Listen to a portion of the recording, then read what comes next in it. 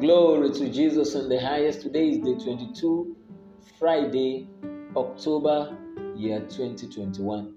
The word of the Lord for us this morning for our faithful devotion is Proverbs 22 verse 29. Proverbs 22 verse 29. The word of the Lord says, "Seest thou a diligent man?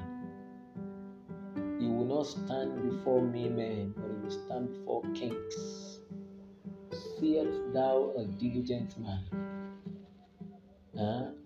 Diligent in his business, diligent in his calling.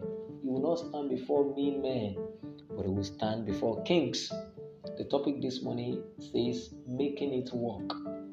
Making it work. Beloved and all my listeners all over the globe, whatever you fail to work on cannot work out. Whatever you fail to work on cannot work out. Nothing in life is automatic. Not even a prophetic word.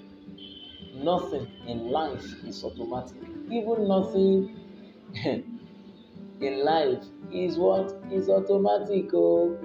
Even a prophetic word, even a word of blessing from God, you have a part to play. And that's why Proverbs 22 verse 29 is saying, "Say thou a diligent man in his business." You need to work it out to make it work. God is not a respecter of persons. If Jesus can work to make things work, we must be ready to work also to make our lives work out.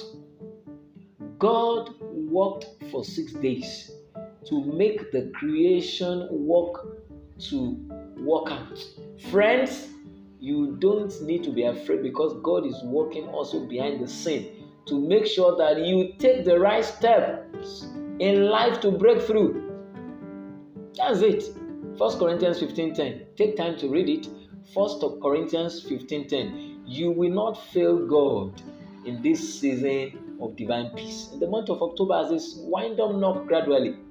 But never forget that whatever you fail to work on cannot work out. And this can only be possible if Jesus, the Son of the living God, is working behind the scene for you to make things work out for you. Why can't you accept the Lordship of Jesus into your heart today? And I pray your life will not remain the same. I declare you a champion this morning, and I prophesy to your life.